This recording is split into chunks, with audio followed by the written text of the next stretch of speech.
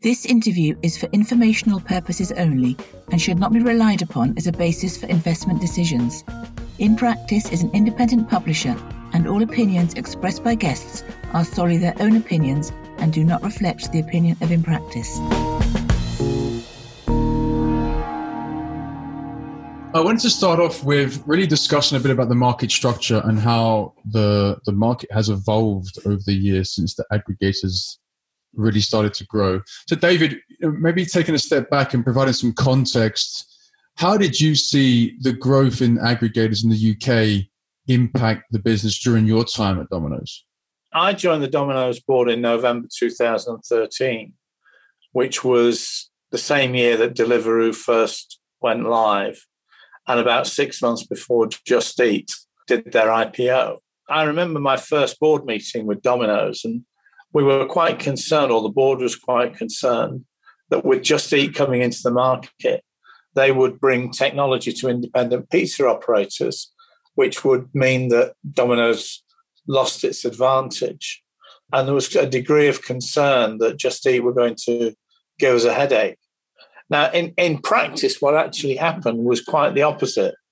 And 14, 15, and 16, 2014, 2015, 2016, were actually great years for Domino's in the UK, because what was happening was that Just Eat were spending a lot of money on advertising, and as a result of spending money on advertising, they were growing the market for home-delivered food that was ordered online.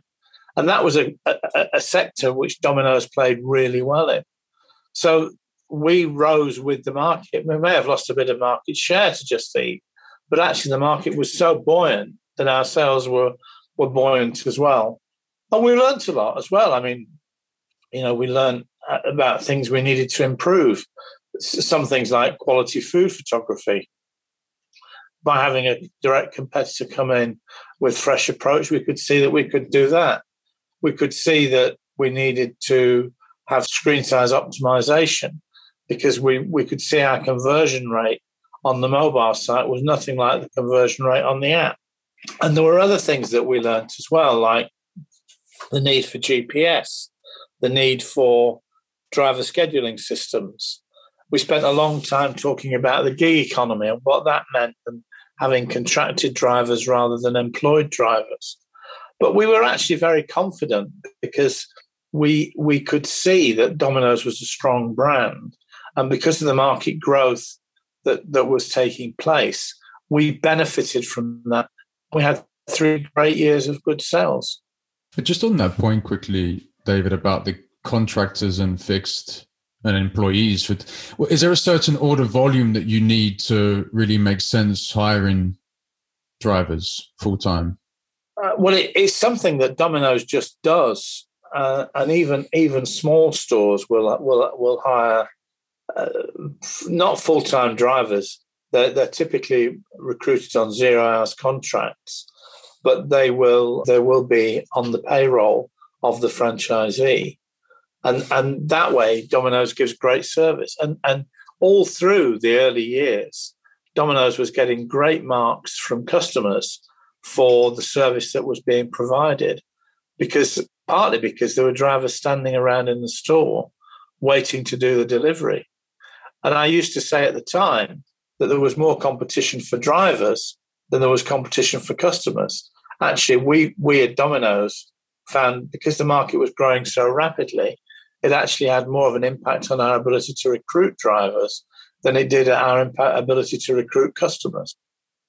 So how do you see Domino's position in the UK today then, given that the third-party platforms are so much bigger, there's huge selection? Does that make Domino's less competitive? I wouldn't necessarily say less competitive, but I think it's definitely a much noisier market. And I think, it has to be viewed in the context of the transformation that's taking place over COVID. Customers now are looking at having all sorts of things delivered.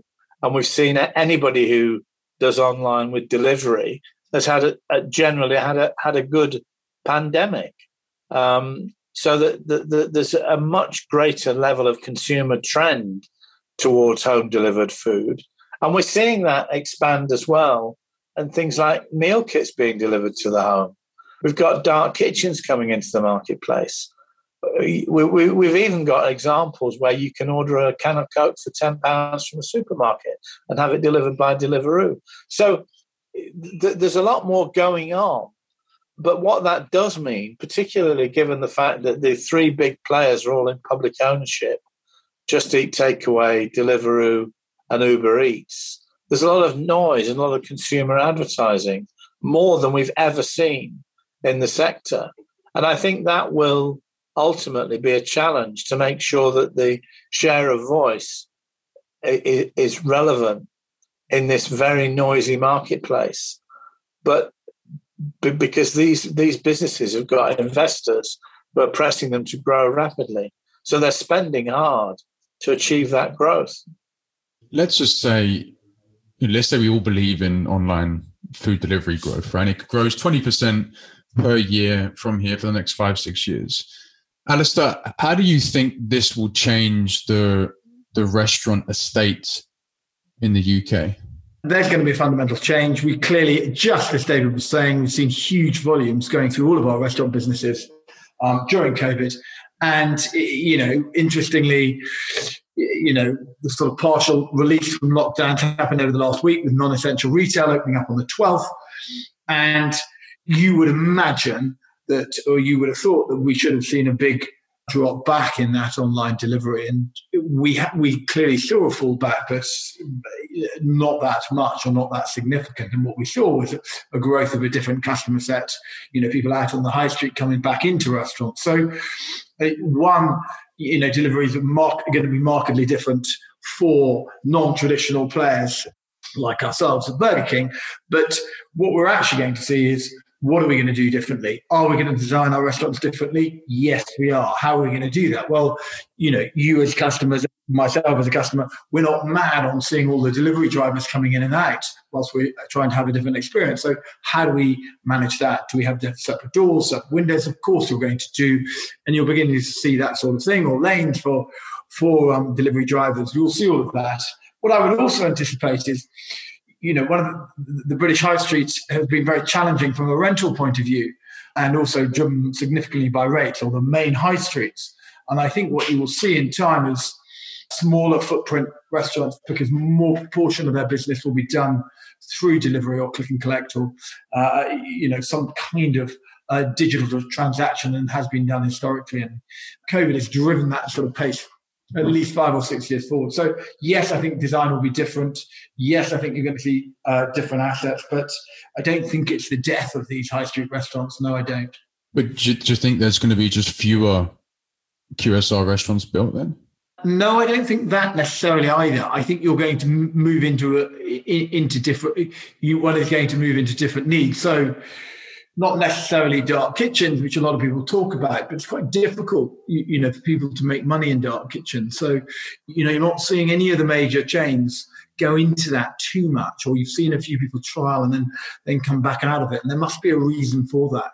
So I think what you might see is a proliferation of the older, smaller units that all of the QSR brands were sort of pushing out 30 years ago. And I think you might see a return to that sort of square footage. So a bit like you have KFC, who have some 1,000 square foot units, and you might see more of those, I think. So I don't think you'll see less.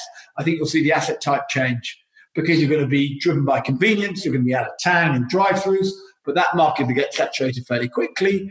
But then also there's an awful lot of white space on the high streets. And I think the asset type will change to take advantage of that and mirror what consumers want to. I think one of the other effects of COVID is that, in the early days of Deliveroo, restaurants were providing food for Deliveroo at marginal cost, but they were happy to do that.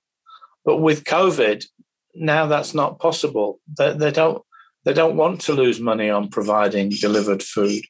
And I think you'll see some sort of rationalisation that restaurants won't carry on providing food at marginal costs, and the platforms have got to find a way of doing it economically. And you're starting to see some of that in the reaction to the Deliveroo IPO. That can they make money when there's full cost recovery involved. How do you think they can do that? Well, they have to get more efficient. They have to, and dark kitchens could be a solution. I mean, Alistair's right. The big guys are not going into dark kitchens with the pace that some of the smaller guys are doing.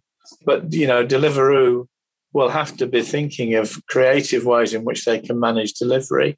The big benefit of dark kitchens is you've got a central hub, so you don't have to go to the restaurant to collect the food. It's there. So from an economic point of view, it's more attractive to a business like Deliveroo. And there are people that would say Deliveroo have got a strategic advantage because they're so far ahead in dark kitchens.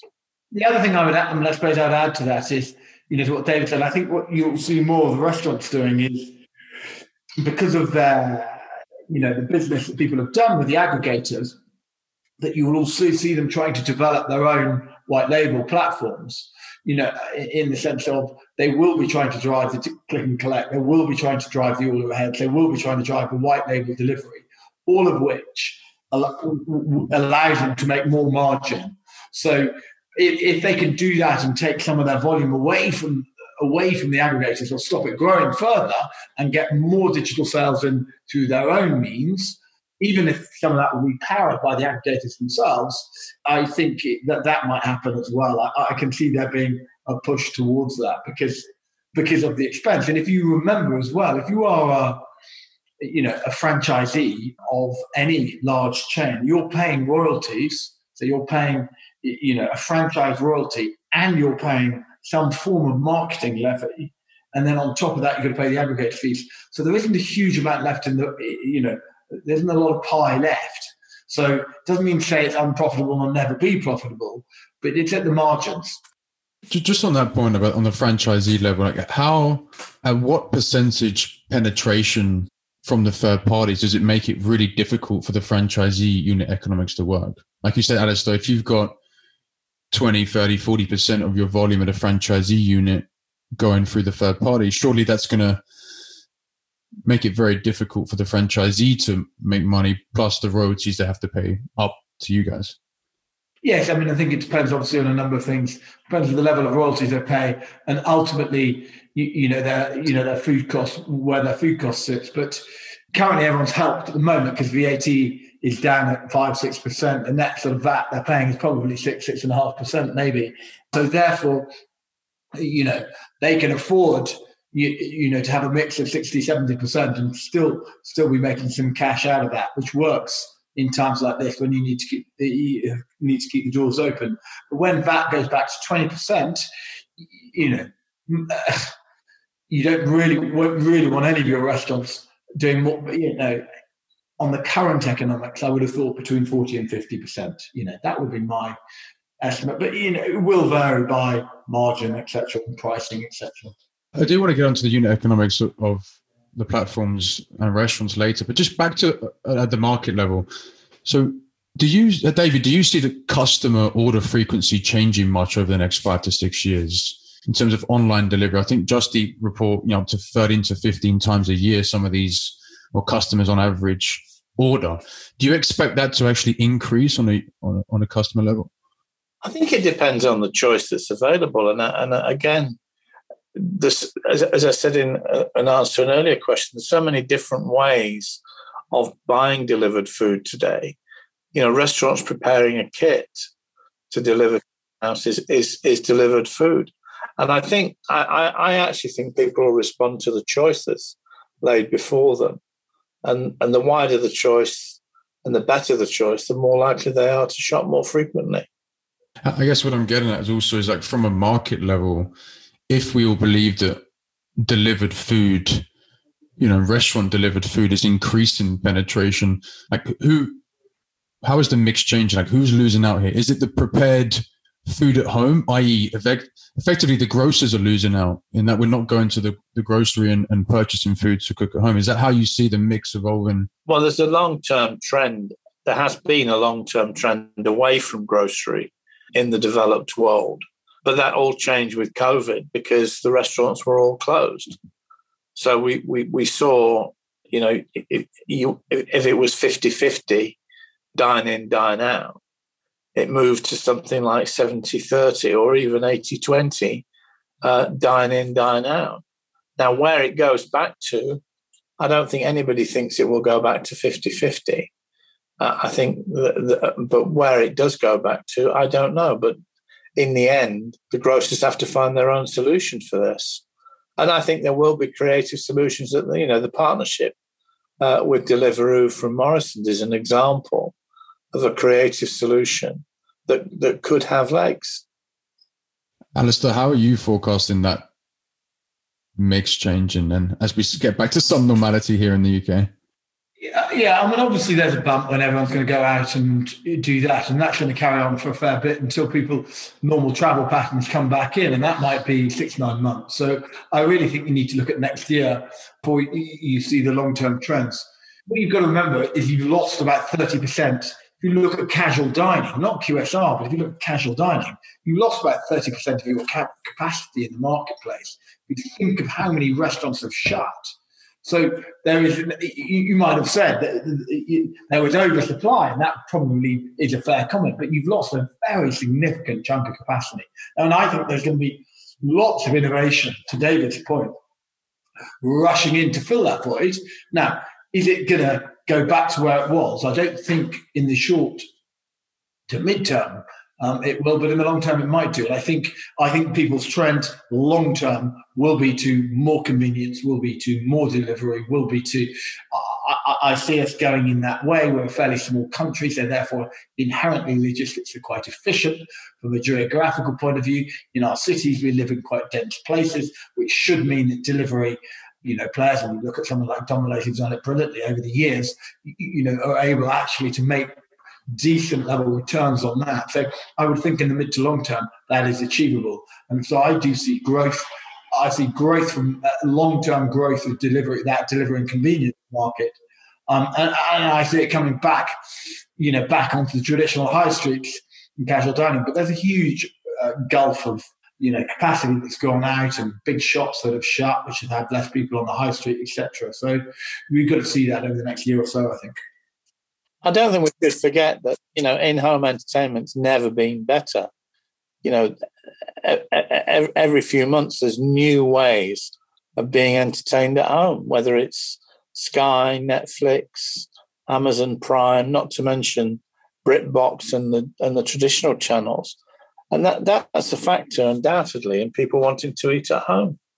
So I just don't see it going back to the sort of levels of dining out that it was at before. Well, then looking at the unit economics then of the third parties, and I think one thing that's clear when you go through on a unit economic level for the platforms is that actually getting the customers or the consumers to pay for the convenience of delivery is crucial. And right now we have some kind of distorted market view with lots of vouchering from the platforms, lots of discounts, Just Eat giving free delivery.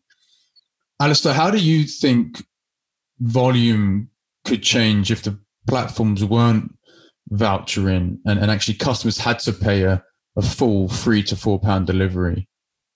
Well, I think the volume would be there, but the volume would be there, but you'd see more progressive growth. And let me give you an example. So, if we look at relative volumes, when Just Eat bought in the free delivery, if you saw the volume jump towards them. So, customers are clearly motivated by value. There is no doubt of that. And if we see one of our competitors doing a heavily discounted promotion with one of the providers, then we see volume being affected. So customers are still very value conscious. I think it will shake out, in time. At the moment, there's a turf war going on, there's a share war going on, and that's in the consumer's benefit. But mid to long term, as that turf war unwinds over the next 2 or 3 or 4 years, then at a certain point in time they're going to have to go back and make some margins and make some money, and that will mean that they'll be driving some more cost at the consumer level. I feel so. But I think the consumer will pay for that. They're just not going to go from 0 to 10, tomorrow. You're going to take them there gently. So I think they will. I think they will pay for that.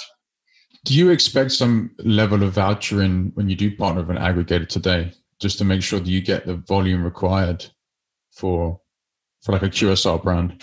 Yes and no, really. I think what we're trying to look for, and the way we try and work, and the way the larger sort of players work with the aggregators is, we're looking for some marketing support. That's not necessarily just straightforward discount. So we might, for the sake of discussion, give them an exclusive on a new product that might be being launched, and then support that and, drive that, or, we'll use it from that way. So we try and see it as joint promotions, and we're trying to get, the same level of support. And they have got a lot of marketing dollars to spend, and it's trying to be able to, work with them to do that in a constructive way. So we try and utilize their above the line media that works for them and also works for us. So we try and work jointly to do that, and try and do that in ways that they're prepared to invest in as well. I think it's not so much, for me, from a strategic point of view, I'm less interested in the discounting, but more interested in the sort of the partnerships and how we can, build that progressively and over time. And I think one thing that's also quite interesting that we forget, one of the biggest frustrations for all consumers is that your delivery took too long, or the order was inaccurate, and the food was cold, or the food was cold. So, all of those providers have made huge efforts and strides, particularly someone like Just Eat, who came from quite a long way back from an operational performance point of view. And their metrics will be nothing like as good as someone like Domino's, because Domino's have been doing this game much longer, as an example. But they've made big strides, and they are making big investments. So the consumer is getting better value, and they're getting, the food delivered to them ultimately more rapidly and in a better condition than they were, which is quite encouraging. Now, Alistair, do you see different customers or customer bases, through the different platforms? Do you see that incremental volume come through when you work with multiple platforms versus exclusive with one? Yeah, I think that's a very good question, William. I think we were very concerned, not here, but in a previous life when I was running Gourmet Bird Kitchen. We were exclusive with Deliveroo, and we were quite worried about going non-exclusive because obviously one's rate would understandably go up, and about how incremental that was going to be. What seems to be the case to me is, I think there are two different things at play. Ultimately, we as a consumer tend to have one. The real hardened user will have more than one, but we as a consumer will tend to have one of those apps on our phones, or maybe one and a half, so it's half deleted or whatever in the background somewhere. But ultimately, you'll have one app and you'll go to that. So when you introduce a new aggregator or partner, you tend to be seeing a large degree of incrementality. It's obviously not all incremental; it can't possibly be, but you do see that. The other thing I would say on that is, in certain parts of the country, certain players have if not a better reputation, and more embedded as a brand than in other areas. And there would seem to be it's not quite as straightforwardly demographic as you think. So, but for the sake of discussion, if we look in, the western side of Scotland, Just Eat play quite well, whereas on the eastern side and up in Aberdeen, Deliveroo play quite well, and and more obviously in central London, zones 1 and 2, Uber are very dominant. So it's quite interesting understanding those that play as well. But you still get incremental volume if you, for example, when you add Just Eat in London, zones 1 and 2, you get an incremental beyond Uber volume, because there is kind of a difference in customer bases. Yes. It would be fair to say that you do.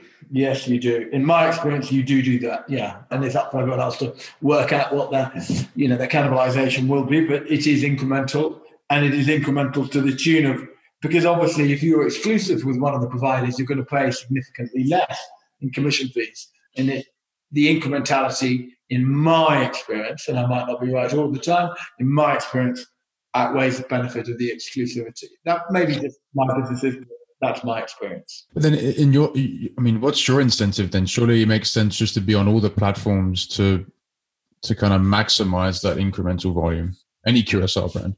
Yes, it does. But again, you're going to, it's not as quite straightforward as that, because in certain part, only now, only in the last year or so, has there been sort of much more national coverage. Ultimately, Just Eat wasn't national until it got the McDonald's contract, and then they had to run around and go everywhere. So, until very recently, you didn't have that national coverage. So, I think, there was that point, and certain aggregators weren't going to here or there, but most of them go to most places now. The other thing is, you go back to your marketing support. You're going to get a lot more support if you are exclusive. If you are, let's give me a different example, taking it away from me. But if you are, a casual diner, let's look at someone like Dishoom for the sake of discussion. I believe they're exclusive with Deliveroo, and they're doing huge volumes, and everyone knows they have to go there for that. So you can see in certain situations it's going to be better having one player, because if Dishoom can go to a dark kitchen in central London for the sake of discussion, then Deliveroo can build an addition around that level of volume and with some confidence. So I think there are two sides to it. It's not quite as straightforward as you think. I think it depends on the size of your business, and your brand, and really what you're trying to do with delivery. David, what did you learn from trialing Just Eat during your time at Domino's? We tried, the biggest reason why we wanted to try Just Eat was because we were fearful that we were missing out on customers, that there were some customers, Alistair touched on this, who have a Just Eat app downloaded onto their phone and don't have a Domino's app, and therefore Just Eat had the ability to recruit customers that we didn't have. And that was the genesis of the trial. In the event, what we found was that actually the numbers were very, very low. That because we had a very effective mobile site as well as an app, many, many customers might see Domino's on Just Eat and then just go onto our site to see what deals we had. Because what we discovered was that the level of deal that we could offer on Domino's site was more interesting to customers than the simple deals that Just Eat were offering. And that kept the numbers down. So in the end, we decided that we weren't getting anything out of it because the number of customers was so low, because customers were either going to the Domino's site directly or not, or having a relationship with our app anyway. But how good were the deals on your own app versus on a third-party platform? Well, that's what I'm saying. The third-party platform didn't have the capability to do things like free sides or free ice cream or free Coke or 2 for Tuesday, just one day. Domino's, over 85% of Domino's sales are on some form of deal or other. And the platforms just didn't have that engineered capability. And that will be a battleground going forward. As things like CRM and the application of artificial intelligence to tailored deals for customers become more relevant, which is inevitable over the next 2 or 3 years, then the platforms are going to have to raise their game to be able to tailor the app and the offers to meet the needs of that customer to chase a higher level of conversion. I do want to talk about converting third-party customers to your own app and direct versus third-party. But do you think that's unique to Domino's, David, where that brand has been delivering direct to consumer for 30 years? Clearly, they can offer great deals on their own app. The own app is, everyone knows they have their own app anyway. How do you think other restaurants have an opportunity to do that? I think McDonald's, BK, they do, KFC, they do good offers as well. So I don't think it's, I think they don't deliver, right? They don't deliver. They don't deliver. They have to pay the delivery fee to Uber, which means that the offer they can potentially give the customer would be less attractive than what you guys could give. Well, it's a more radical price list revaluation. That's the truth. But customers love a deal. In the old days when people used to order by phone, you'd answer the phone. The first question the customers asked, "What have you got on deal this week?" Customers love a deal. So having the right deals is important. And I think, as I say, we haven't begun to see what artificial intelligence can do with CRM and loyalty to get that conversion rate up in the next 5 to 10 years as the technology inevitably improves exponentially. Alistair, how do you look at offering customers good deals to come to BK app instead of a third-party platform? Yeah, I mean, I think everyone's going to do it in slightly different ways. So, all of our offers or all of our deals now are all done through app. They're not done through. They're not going to be done through any form of any other way than through app, because we're all trying to drive people onto and into our database. So, the capability is now coming towards the aggregators, but we can't, to your point, we can't offer the aggressive value that we can on our app. So if in time we were able to convert some customers, or we just build a bigger base of customers, a broader base, they might use us for click and collect and be able to get some of those offers. But actually that will require more personal effort versus sitting at home and getting it delivered. There is a cost and there's a trade-off that the individual will have to make on that. And, I have some sympathy with the aggregators for that, because at the end of the day, delivering food is, a low value item, some sub, £20 item costs, there's a very significant proportion of cost in that. So, it works both ways. So, we're working very hard on our app, and, and we will, when we drive offers or launch products, we'll launch products through them, we'll drive people onto it, et cetera, et cetera. So that's what we're going to be doing. And our CRM will be done through ourselves. But I don't think that necessarily will stop us if we launch product with an aggregator having a specific, are we going to have a what for Wednesday? We could do that. That is being done and can be done, does drive redemption and does drive work. Does drive volume for us too. So, you've just got to be more selective. I see more use of the app. I think there's going to be a bit of an arms race. The QSR chains are naturally ahead of, because of their scale and volumes than others, but there's going to be a lot more done digitally.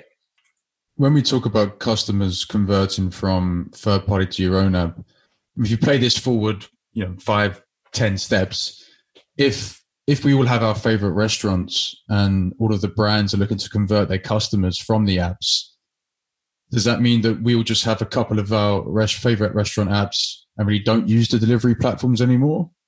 Well, Alistair, how do you see that? How do you think it leaves the platforms? I think the technology will be such that you're just going to type into your browser and you'll go straight through to the app. You'll just type in BK Delivers. You'll go either straight through to the aggregator or straight through to us, or So I think there will be less need for that, because I think it will just jump across that quite quickly. So I think what we are all trying to do is develop a meaningful relationship with our customers. But nevertheless, that's what Deliveroo, Just Eat, and Uber Eats are also trying to do. They're trying to deliver value to those consumers. We're all trying to do it, and we're all having success or not, as the case may be. But targeted CRM does work. It does drive frequency, whether that's us doing it or whether that's one of the aggregators doing it. It does work, Alistair, we've seen companies like Shake Shack in the US or Chipotle. They are effectively increasing their prices on the aggregators to basically convert customers to their own app for cheaper order values. How do you think that could impact the volume, or how do you look at that strategy? I think, I used to be a bit of a price bandit. I used to like taking price, but funny enough, as I've got older, spent more years in the business, I'm more driven by volume than I am driven by price. And that's not needless volume, I hasten to add. I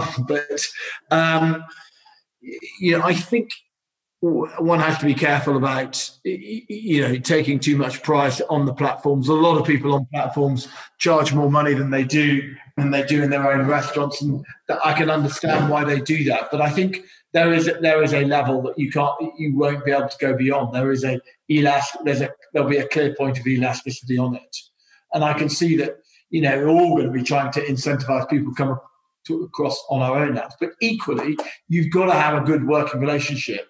And it's not about, I think slightly we're getting this discussion the wrong way around. It's not about them and us with the aggregators. It's about we all are together, and it is a partnership.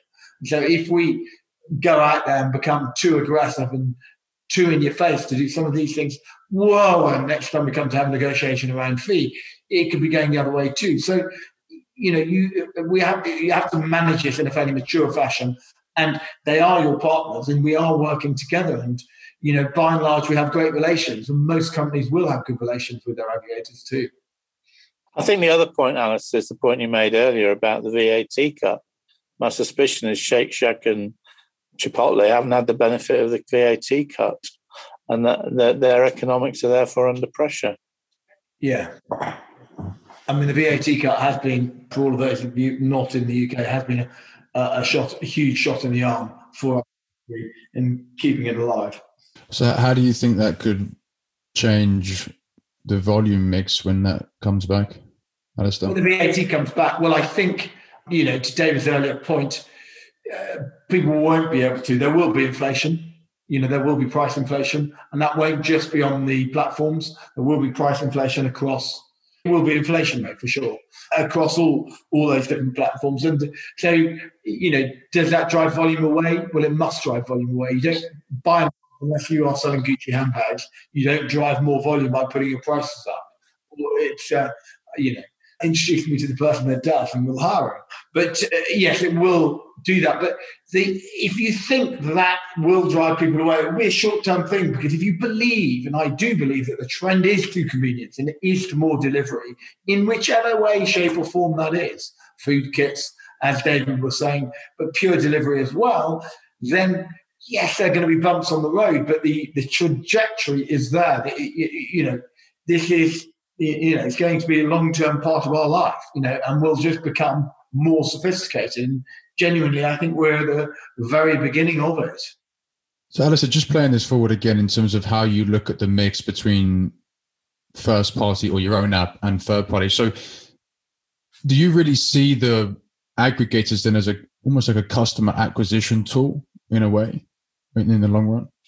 Well, I mean, on one level, yes. So let me give you an example. Burger King, we're not as well represented inside the M25 as McDonald's and KFC are. What does delivery do? It's a very clear way of allowing us to drive more penetration with a set of consumers that we're not reaching currently. So on that level, you're absolutely right. So it works for us very well like that, and introduces people into Burger King and all the things that we do. And so I think it's reaching a set of audiences. If over time those people, it's not just about Burger King, but see or eat and do that, and next time they walk past, or the 10th time they walk past a restaurant, they might come in. So yes, I do think we're reaching a separate pool of, we are reaching a different pool of consumers. The trend is away from, I think the trend is away from the ready meals at a grocery, and will be, even though the volumes might be rising, and it will be towards more delivery in a different shape or form from the restaurants or, at home. So that, that's kind of, that is the way I see it rolling forward. Just looking at the unit economics of an order from the QSR's point of view, then on average, I mean, how do you look at the difference? Well, firstly, the incremental margin when you're shipping an order, from a third party platform from your store versus running it from your own app with white label. Yeah, delivery. Well, there's going to be very clear. I won't really talk about numbers, but it's going to be a very clear difference. But the reality is, if you look at people who have their own white label, it's not something that the aggregators should be frightened of. They should be encouraging that to a certain extent, I believe, as well. Because if you look, when people have their own third-party app, about 80%, maybe 90% of the volume is actually going through the aggregators, and only a small portion will go through your own app, because it goes back to how many things do I want to get hold of. And unless I'm that super fan, David was talking about trying to get to those offers, that's what will happen. Most volume will still go through the aggregators. And, I think the aggregators will want to see it as making the pool bigger. that's the way they should see it. But do you not think these big QSR brands can drive, let's say over 5 to 7 years, do you not think they can drive 20, 30% of online delivery volume through their own platform, given they have such strong brands? Potentially, but that would be the top end of it. I still find it very unlikely, having run Pizza Hut, and run Pizza Hut delivery as well. Still find it very unlikely with our unit labour costs that we're going to go into our own delivery. So, I think you're still got that service lag. So, I think that will be at the top end. But I think what you might have is 20 or 30% of all. You're going to have more digital sales, so you might get that 30% of that through your click and collect, through queue busting, through all these different ways, and that you might well get that as a body, but a part of that will be delivery. Yeah. But is that also because you think the consumers value the selection and the convenience of the third-party app? Completely. So, you're living in a household with different family members and you have different things, and it's just easier for it all. We'll have this, that, and the other. It's just easier from that point of view. We don't have, it'd be interesting to hear David's point of view because, the long history, the relationship that Domino's and, have with their consumers and their customers, they're coming to them for that, which argues against my point. So, David, what would you say? Let's say these big QSR restaurants, do you think they could start to really convert or have a mix of like 30% of the online volume going direct to app versus via Just Eat or Uber? I think the first thing they've got to do is crack the economics. And, Just Eat was a business that in the early days, it made its money by accepting orders. Most of the deliveries were done by the restaurants themselves. And now it's transformed over the last 18 months. They've seen a margin drop, but they've seen spectacular sales growth. So I think they've still got work to do to crack delivery economics. Domino's has been doing delivery economics for 60 years since it started. So I think that... What's the secret? I can't tell you a secret. Volume helps, and the passion through the organisation to get that delivered on time. It's something that, when I joined Domino's, I was amazed at the absolute passion and pride that there is in the service delivery ethos of the brand. What could break the economics for Domino's then? If we see more pressure on the top line growth with more selection for customers, could this hurt Domino's? Well, I still think that I still think pizza is the biggest category of delivered food because pizza delivers really well. It travels well. Burgers and fries are a great product in the restaurant. They don't travel as well to the home, whereas pizza does. And it's got a great average ticket. It's protein light. So it's got so many things going for it as a delivered food. And it's got the physics of temperature retention when the crust is engineered the way that it is. So I think that fundamental position is not going to change. So I want last couple of questions. I'm going to open it up for listeners to ask some questions. I want to just look forward, 5-7 years. Alistair, how do you see restaurants using, maybe we can define, maybe the strict QSRs versus casual dining restaurants. How do you see them using these third-party platforms and their own channels? I think the pace of change has been so rapid over the last 2 or 3 years. The growth of the aggregators, the growth of the volume in delivery, driven by COVID as well. It will be interesting to see. I think, there is clearly a rush to digitization. I think if you look at retail, online retail is perhaps the service experience is much better than it is than in our world. And I think there's a lot to learn from that. So I think more will be done at that end. So I think we'll all be trying to drive our online experience. I think we'll be definitely trying to capture more sales digitally, whether that's driving speed, whether that's driving spend, or whatever that might be. We will be doing more digital sales. I think we're going to be trying to improve the offer, and I think the general trend of delivery will continue.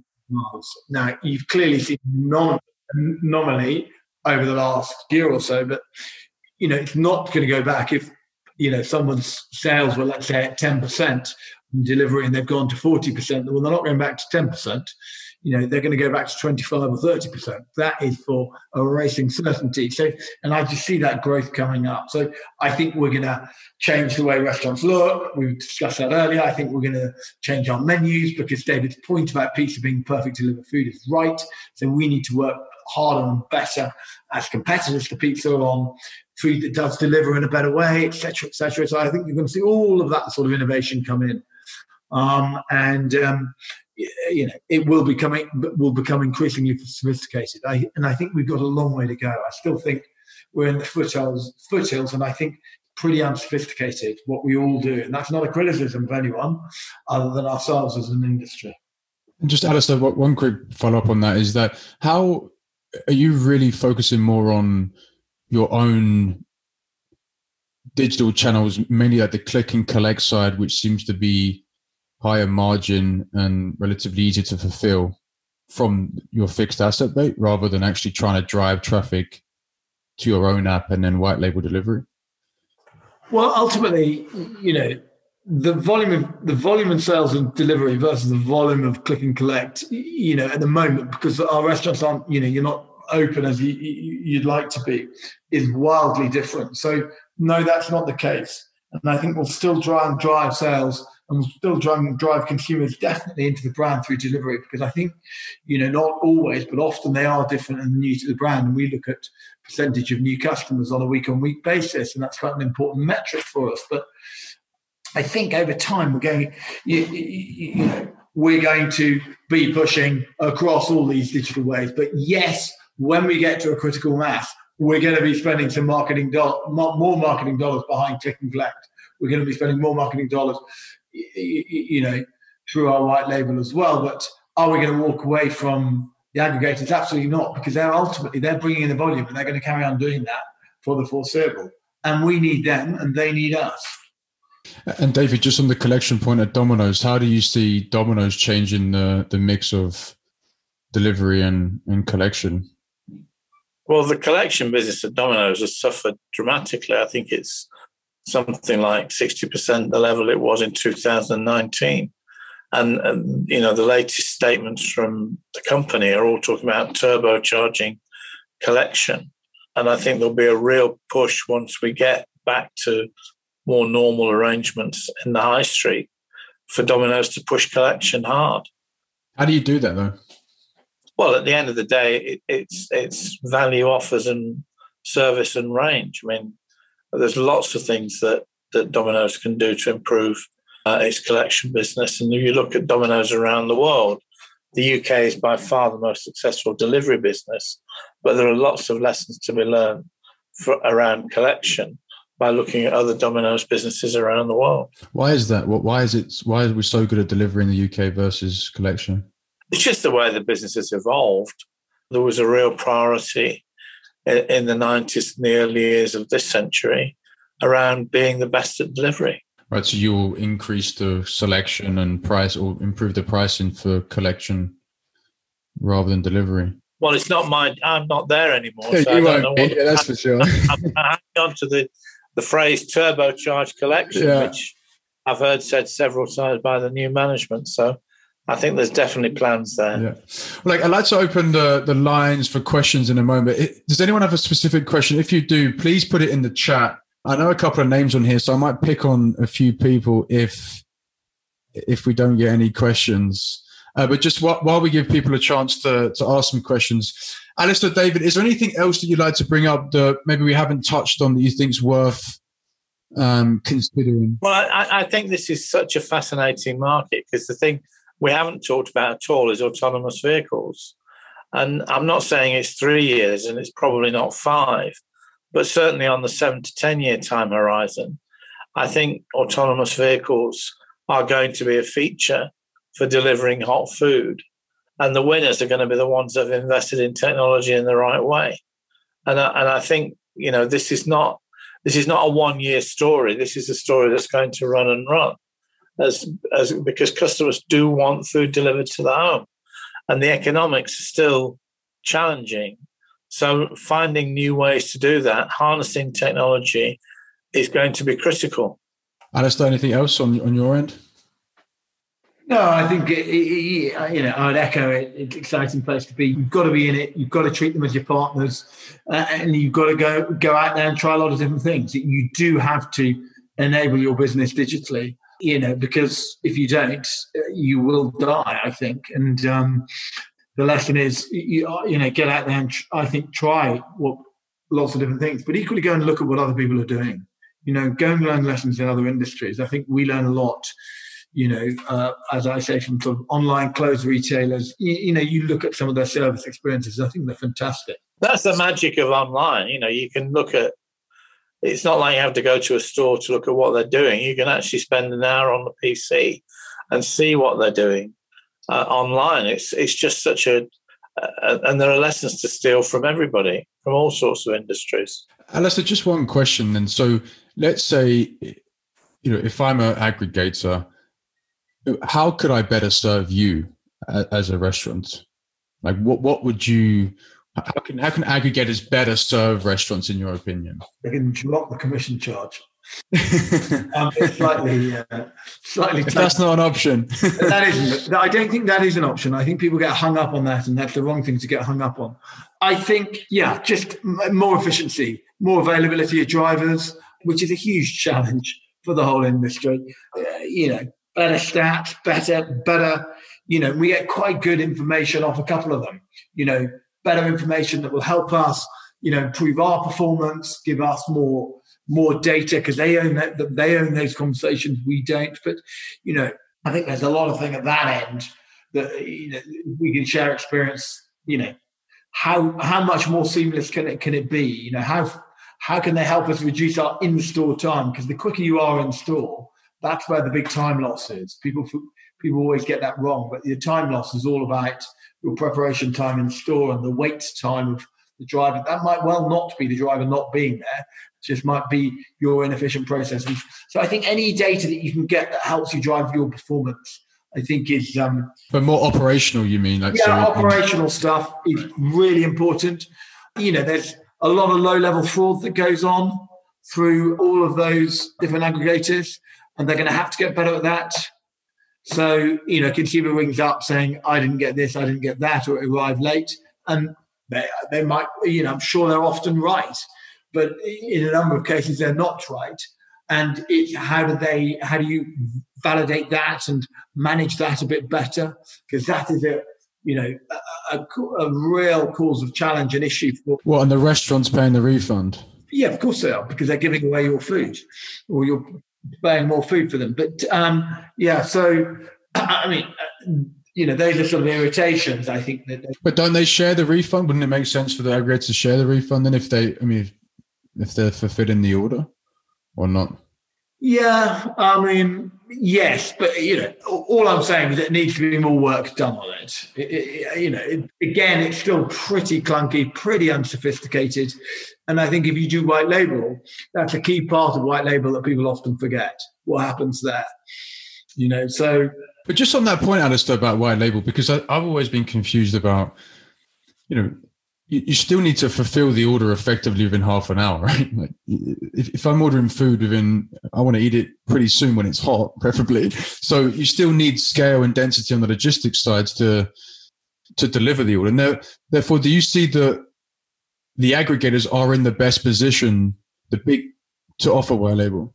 The aggregators are going to do the delivery for people like us and casual dining all day long. Because they've got the volume of drivers, they've got the productivity. Yeah. And so, David, when looking at, in your experience then of Domino's, putting aside the scale benefits, what do you think has made the UK business of Domino's so successful? I think the the passion that exists within Domino's to do the best job for customers that you can do. And, pizza, as I was saying earlier, it's the perfect product to deliver because it's got a decent ticket, it's protein light, it travels well. And with the development strategy that Domino's delivered in terms of new stores, fortressing territories, that passion to deliver on time and backed by brilliant marketing. And also, I would say, over the last 10 years, the move online. I mean, Domino's is a real poster child for the transition from telephone ordering to online ordering. So when does it doesn't work, though? If we look at Central Eastern Europe, Poland, I think, have been struggling. What makes it so difficult in different regions like Poland? Well, I don't know the specifics of Poland. I think it would be wrong of me to. I mean, Poland is a challenging market. Some brands do well, some brands don't. So I don't really want to comment on Domino's in Poland. I'm just looking at the successes in the UK. We've got another question coming, and that's around aggregator fees. So if we expect, or eventually the aggregators will have to start charging customers for the right to call a pizza from your sofa. So, I mean, how do you expect players like Domino's or the big QSR companies to adapt over time? Do you think they'll have to add a similar fee on delivery from white label, or how do you see that changing the pricing, Alistair? Yes, is the answer. I think there will be, because I think long term, the cost of delivery will go up. And so I think there will be more sharing of that, of the delivery fee. And ultimately the consumer will have to, will bear that, or will have to bear more of that proportionally, because you can't just, give it away. So I do think that will happen, yes. Last couple of questions, another one from Andrew. David, just a little question on economies of scale and ingredients purchasing. Like, how much does that play through into the economics for Domino's? It's been a great strength. I mean, Domino's has invested capital. We've got 2 very large dough production facilities in the UK, one in Warrington and one in Milton Keynes. And what that's done is allow the brand to deliver fresh dough 3 times a week to every store in the country economically, because of the density of stores. So capital-intensive production, high volume, and that provides a consistency of dough, which is a huge advantage. I think I also read once that Domino's is the largest purchaser of cheese in Europe, I think, or something ridiculous. Certainly, Domino's is the most important contributor to the Welsh milk pool.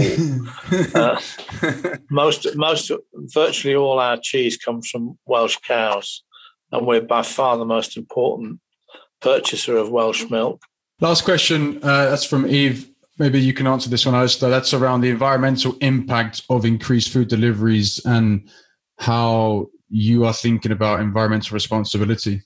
Yeah, I mean, a great question. And we have, on a personal level, our business has spent a lot of time in lockdown, about working out what are going to be our sustainable goals going forward. And we've just launched a BK for Good charter and what we're going to do. And we've also done, very big piece of work on carbon reduction and set ourselves some very aggressive targets. So I think there is a huge amount of work going on, certainly amongst the bigger companies out there, and those policies and actions, will and are going to make a difference. Is there more we can do? Yes. Are we on a journey? Undoubtedly we are. And are we better than we were? Yes. And we will, and I think that direction of travel will continue.